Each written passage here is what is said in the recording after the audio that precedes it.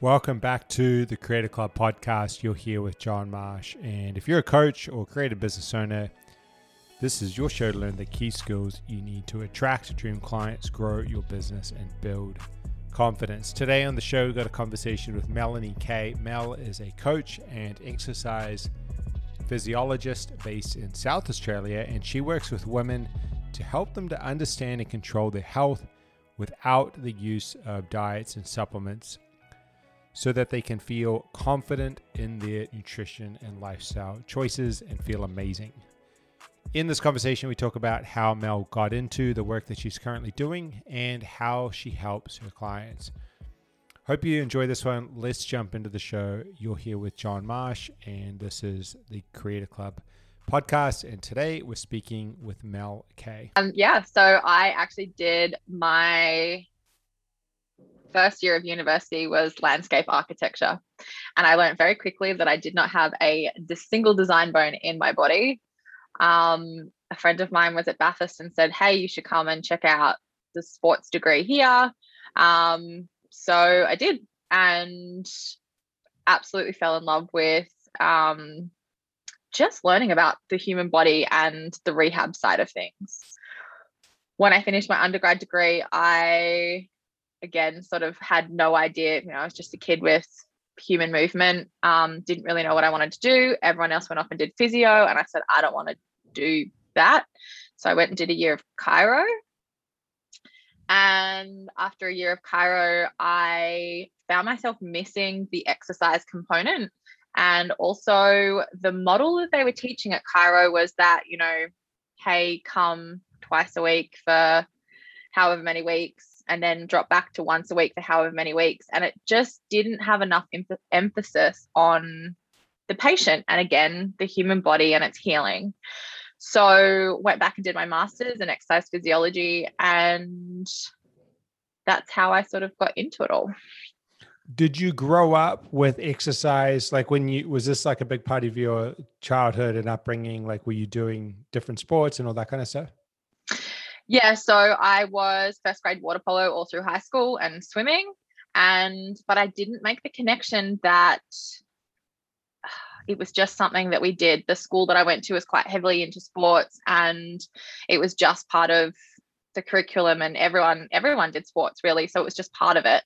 It wasn't actually till I got into year 12 and I stopped doing sport to focus on my studies, and my mental health took a massive dive. And I remember my mum saying to me one day, you just need to get outside. You need to go for a run. You need to just get out of the house. I wasn't a runner. Like I said, I was a swimmer, and I went for this run. It was raining. And I remember at the end of the run going, whew, like, I'm okay. And the world's not a bad place. And I honestly think that was the first seed to, again, there's something in this movement and healing and breathing capacity for healing. Yeah, cool. So when you came out of exercise physiology, I know a few exercise physiologists, not tons, but from what I know, a lot of them ended up in either gyms or alongside physiotherapists and these kinds of settings. What did you do? Was that similar for you? Like, what was your first step, like fresh out of studying? So I think where I ended up being really fortunate to step outside that sort of allied health clinic and away from physios and those sorts of things. Not that there's anything bad with that, but where I sort of differed was, I like to say that I was raised by personal trainers. Mm-hmm. So when I was at uni, I was working in gyms and getting that initial exposure with personal trainers. And again, they're on the floor, they're working with people, they're watching them move, they're asking them about their life history, they're putting all these factors together to design the exercise plan. Part of that was definitely, the group fitness classes, and there was the start of diet culture in that as well. But I really well and truly had some amazing trainers raise me to show me that the human body was one whole unit and that it needed to work together to get that human being that's standing in front of you where they need to go. Yeah. Okay. And so where did that lead you professionally? What did you start to focus on, and where did you head? So when I finished university, I did the university thing, and you're meant to go and get a job. And so I went and got a job in an allied health clinic, and you're an exercise physiologist. You can only prescribe exercise. You can only talk about exercise. You can only do certain things in your scope of practice. And I remember again talking to a work cover patient about their injury. This was in Tamworth, and like lovely rural town. And he had a back injury, and he was like had all these restrictions on him. Couldn't lift more than 10 kilos, couldn't sit in the car for a certain amount of time, couldn't stand for a certain amount of time, like all of these restrictions.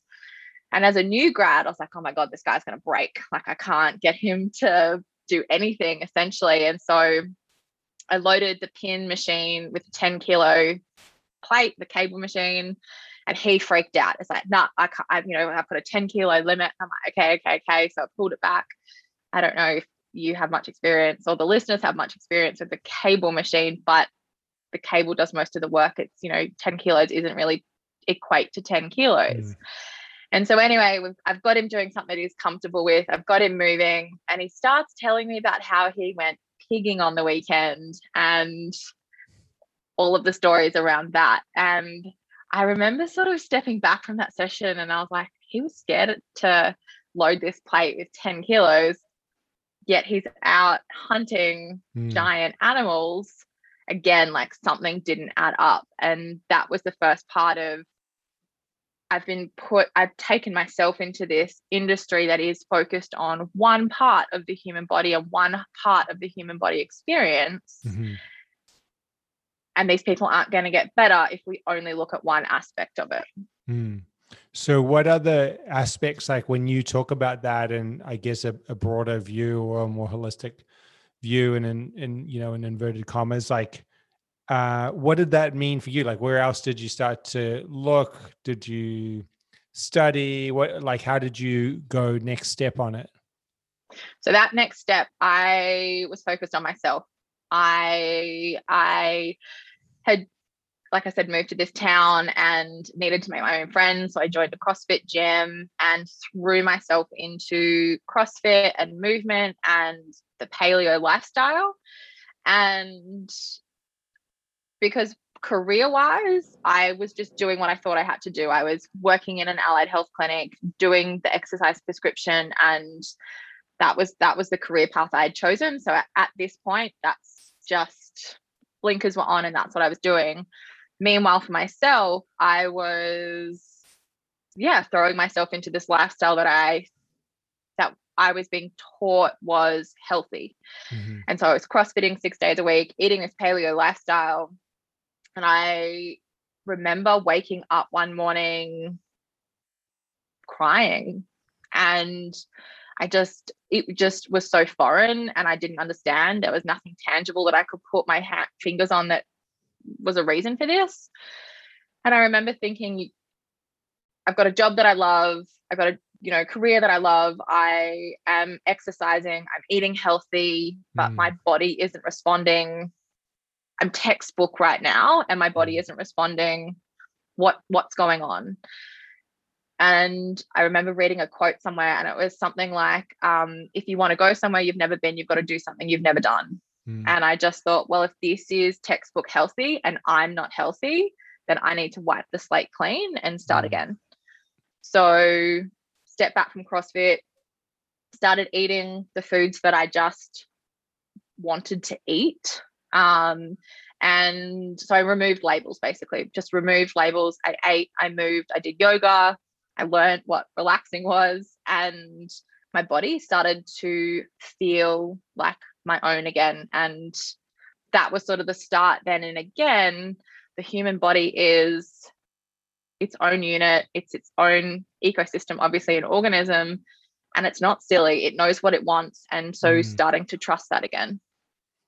Yeah. I think so many people, as they hear that, will be resonating. And I know that you work mostly with women, or maybe all with women, but I can tell you myself, I went through a similar thing. I know a lot of guys went through a similar thing. Just, I think a lot of the fitness stuff, like you can go so hard, whether it's movement, it doesn't matter the name of the thing, but that fitness nutrition thing can create this perfect storm that one day you wake up, you just like, you don't know what hit you. You can't get No. out of bed. Like it can get pretty serious. So Can I ask you a okay. question on that? Yeah. So again, maybe it's just the industry that I'm in, but I see a lot of women come forward and go and talk about their story. Why don't men talk about the story? I don't know. I think women are smarter. I think women are smarter. I've talked to a few guys about it. I used to a lot because we own the gym, and I used to write a lot about this stuff.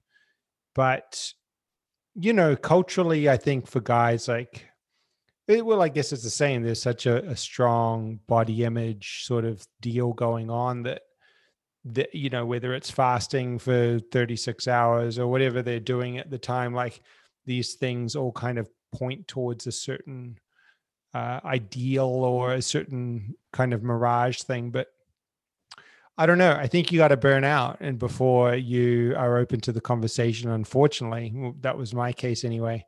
And it could be that, I don't know. I think women are smarter. I think they're more in tune with their bodies. I think they talk to each other more, maybe about it. And I'm generalizing here, but that would be my gut feeling.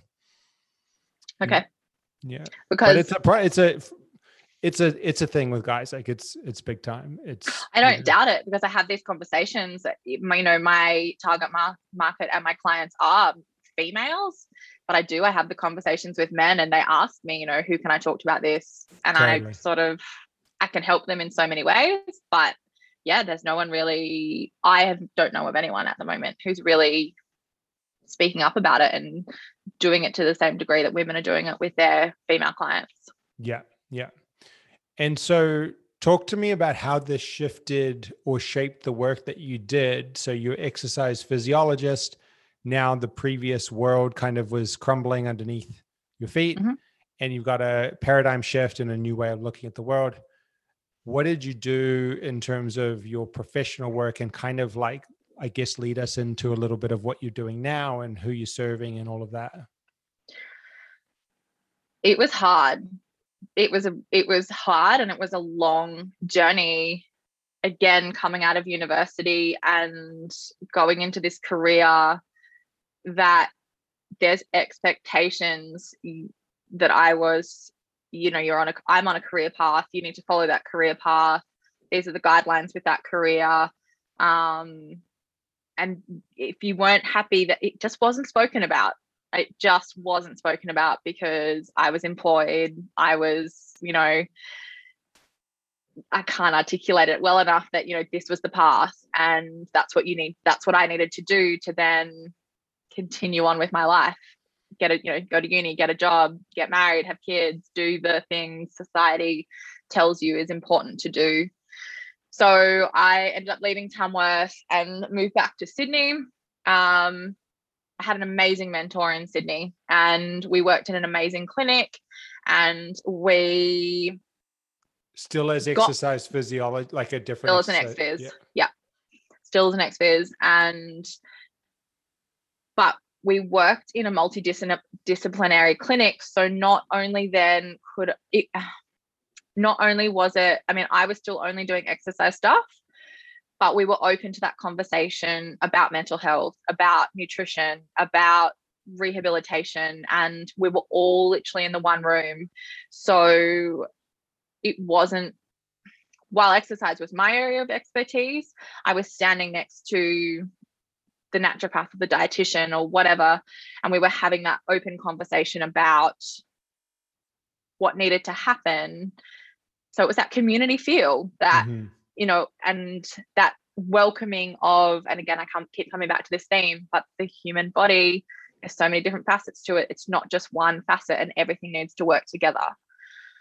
So that was the start to me kind of going, cool, there's more to this than just I'm allowed to start talking about other things. It doesn't just have to be exercise focused. I spent 12 months in Sydney and then ended up in the Barossa Valley, South Australia. Again, still as an exercise physiologist. But in this town in the Barossa, I was by myself and there was no one around me to have these other conversations with, which at first was quite daunting.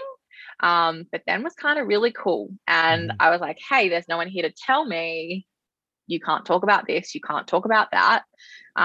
So the dialogue started. And part of the other theme in this is because I was working with a lot of government funded sessions, so Medicare, Department of Veterans Affairs, NDIS and disability. The clientele would come for their sessions and have a certain number of sessions and then leave again. And then the following year, they'd get the same amount of sessions. You do the session. So it was this like revolving door. And I was watching this pattern of there was no ownership. So it was someone else's responsibility. Someone else was looking after them. Someone else was paying the bill. Someone else.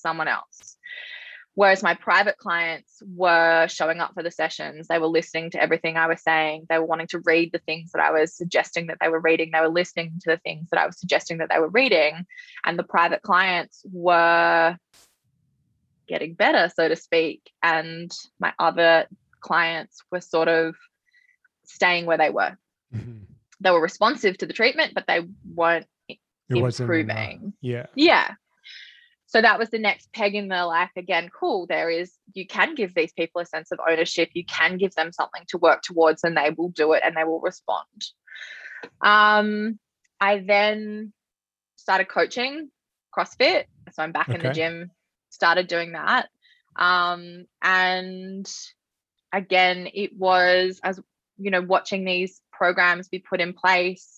And I had all this background in chronic disease, so diabetes, heart conditions, arthritis, chronic injuries, all this sort of stuff, and then had this healthy population and decided it was about prevention. It wasn't about management, and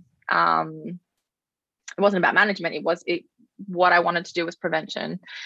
And so take this knowledge that I had on the human body and this understanding of the human body to build awareness around the prevention and handing back power to my clients in their own health. Yeah. Okay, cool. Very powerful. So how do you wrap that all up now? Like, is it still an exercise world? Tell me a little bit about how that's changed or evolved since you made that, I guess, realization or view. So, I mean, I think I spoke about, like, I briefly touched on the fact that I wasn't very well when I was living in Tamworth and sort of started unpacking my own journey there. I'd been diagnosed with polycystic ovarian syndrome or PCOS, and through my own education, trial and error, came to understanding those symptoms and controlling them. And like I said, bringing my body back to a state of health. So when COVID hit last year and the gym shut down, I said to myself that obviously there's no better time than now to bring this program alive and actually teach people about their bodies again and teach them what health is. So now it's a one-on-one coaching method that encompasses everything. So the first model is talking about who we are as a human being, what drives us, what sparks us, what lights us up. Once you understand those foundations, we can start adding in nutrition and movement. But until we understand who we are as an individual, there's no moving into these other components. Do you find that, you know, I was just thinking when you spoke about, you're asking about guys earlier, and it seems like a lot of times in the cases, in my experience with the people that I know, they get into trouble, or we get into trouble when we get really attached to one cultural, let's say, rabbit hole. It could be CrossFit, it could be any of these, and they're all great things, right? But when you get sometimes, you know, like myself, I would tend to get obsessed on things, right? So, but when you get obsessed, like, that's sometimes the little the little kind of red flag or the thing that creates Yeah. the problem.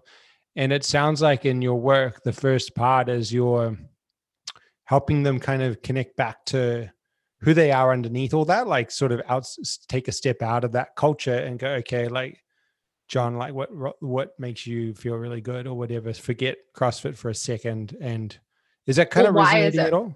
Yeah. What is it about CrossFit that you love? What is it about it that, you know, and it usually is, you know, if we look at CrossFit, it's that community, it's the connection, it's the being involved in something.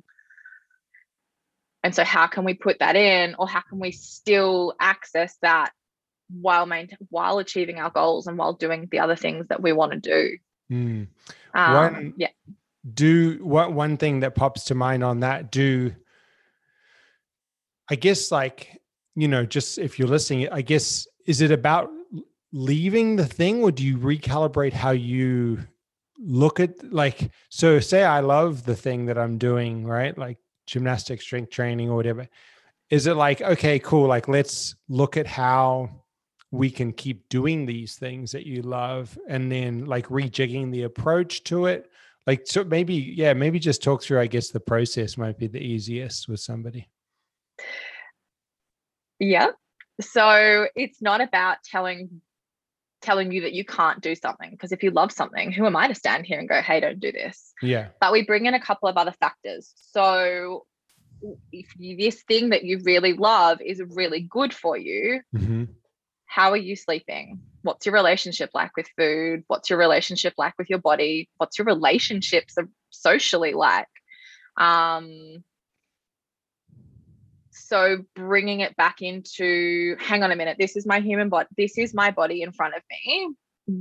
What's it portraying to me? And then looking at how we can support the human body in that activity, or you in that activity, so that activity might be a goal. It might be, you know, 4 weeks away. It might be 3 months away. It might be just 2 weeks off. You know, there's not a real timeline on that. But how can I, because the other part of loving that activity and loving what they're doing, perceiving themselves to love that, it could be a distraction. It could be a numbing agent. It could be the thing that's actually blocking them from getting what they want for the long term. So again, not saying that they have to remove that from their lives, but just taking it away for a moment and going, hey, what is really going on? What's really happening in the body? And using that as a tool to maybe come back to. Yeah. Yeah. Does that make sense? Yeah, totally. What's some of the, I don't know if you can generalize, but maybe the common things that you see, or a favorite, or, you know, a particular person that you've worked with, or what is that resulted in, or how has that changed, or how does it often change how people are living or exercising or eating? Like, what sort of shifts do you see happen?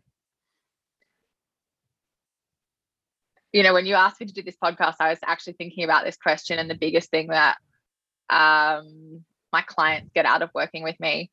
And again, when I designed the program, I was like, I'm going to give them everything. We're going to talk about mindset. We're going to talk about nutrition. We're going to talk about this. We're going to talk about that. And, you know, they're just going to get it all. And the biggest thing that my girls get out of this, and my ladies get out of this, is the spark in their eyes when all of the dots start to join together, and they start to realize that they don't have to be getting up at 4 o'clock in the morning and missing breakfast with their kids to go to the gym 5 days a week, to fight with their kids over all the different food groups and whatever it is, to then come home and feel exhausted and like they have to do a million things. That we just put this plan in place, and they can take all the food rules that they thought were gospel that aren't gospel anymore, and actually give them clarity and understanding in all of the aspects of life. Like I said, it's not just about the food and nutrition. It's about understanding what sparks them as a human being and what sparks them as an individual, to see that light come back in their eyes and go, oh my gosh, I don't have to feel guilt or shame around these things. I can just enjoy them and still be the mom I want to be, still be the wife I want to be, still be the friend that I want to be, and not have to punish myself for it. Yeah. I can understand that. Okay. Well, maybe talk a little bit about what that looks like. How do you facilitate that with somebody? I'm imagining, I mean, we're doing this podcast on Zoom. It seems like that's a pretty cool platform to have now. Do you do things on Zoom? Is it face to face? Like what's the world look like, and how does the actual, how does somebody actually work with you? Did you see the thing on Instagram the other day? It was like, the Zoom world is so funny. I know your deepest traumas, but I've never seen your legs. I saw that. Yeah. Yeah. So my life is run on Zoom. My business is run on Zoom. And again, I keep coming back to this, but the cool thing is that these ladies show up and we have an education model. So we've got a few modules that we work through so that they're getting the education and understanding. That's the biggest thing. And empowering them to make their own decision is giving them the education. And so we work through these modules, and then they get a little homework task and go away and do it. And this homework task isn't, go and write essays or read books or whatever. It's usually just tiny little things that they can start with making new habits. And when they first show up to the Zoom sessions, their body language is like, oh gosh, what is this? What are we doing? Who is this person? And as the weeks go on, they literally get closer to the camera. They're more excited. Their body language opens up. And it's just the coolest thing to witness when the power and, like I said, the spark comes back in their eyes. Wow. Yeah, sounds pretty cool. And do they work with you for a set period of time, or is this ongoing? So it's a minimum 6 week period to work through the modules. And then they have the option to stick on for accountability sessions. They stay as long as they love it. And yeah, because I designed this 6 week program to give them everything, I was like, poof, they're going to leave and I'll be like, see you later, bye. And yeah, because the idea is that I want to empower them to make their own decisions and not have to go and see people and make appointments and constantly be in this cycle of returning to the practitioner. I want them to have the confidence to do it on their own. So I didn't design a model in which they needed to keep coming back to me. But at the moment, they stick on for about another 2 to 3 months of accountability. Yeah. And then they get their wings and fly. Yeah. Yeah. And, what about for you? How do you do the exercise now, and how has it changed like your own practices and training and all the rest of it? I move. So a little while ago, I came to the realization again that exercise is so much more than aesthetics and how we look. And I was constantly in the gym for aesthetics reasons. And when I realized that the human body was so much more than how it looked, I, again, kind of stepped out of the gym. I stepped into nature, started walking, and just chose movement practices over, quote unquote, smashing myself in the gym. I still thoroughly enjoy all my big powerlifting movements and picking up heavy weights. But it's not about that anymore. It is about coming back into my body and understanding how and what it wants to do. Yeah. And is that governed? I know this is kind of a side question now. Is that governed by feel, like how you feel each day, or do you still kind of loosely tie a program kind of thing together, or what sort of guides it?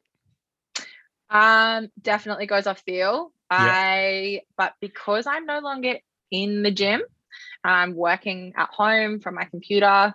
I don't see anyone anymore except for my lovely Zoom sessions.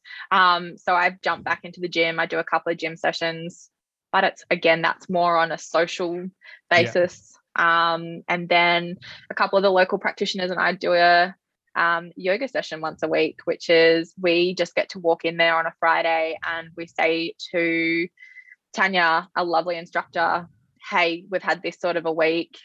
Can we do this? And we either end up doing an amazing restorative session or we do a play session where we end up doing handstands and all sorts of stuff. So again, basically just goes off feel. Yeah. Great. Mel, maybe tell the people like one, where to find you, but then also maybe, I know they probably would have picked it up based off of everything you've said, but who might be interested in your work, or who could reach out, and where to reach out, I suppose. So I am predominantly on Instagram, Mel K, Mel _ K AYE _ XBiz. And so I'm working with women who have spent the last 15 years growing up with social media and all of these amazing sporting trends and nutrition trends, and are just really confused about how to actually handle their body and look after their body without labeling it as a diet, as a movement, as a challenge, to just come back to their bodies and want to take control again. Love it. Perfect place to wrap it up. Is there anything else that you'd like to add or mentioned while we're here? No, just a massive thanks to you and Ruby for Creator Club and bringing the community together and the opportunity to speak on the podcast today. Beautiful. Well, I'll put those contact details in the show notes as well. And thank you for your time. Really appreciate it. Love the work you're doing and the message as well. I think it's really important. So thanks for sharing all of that. Cool. Thanks, John.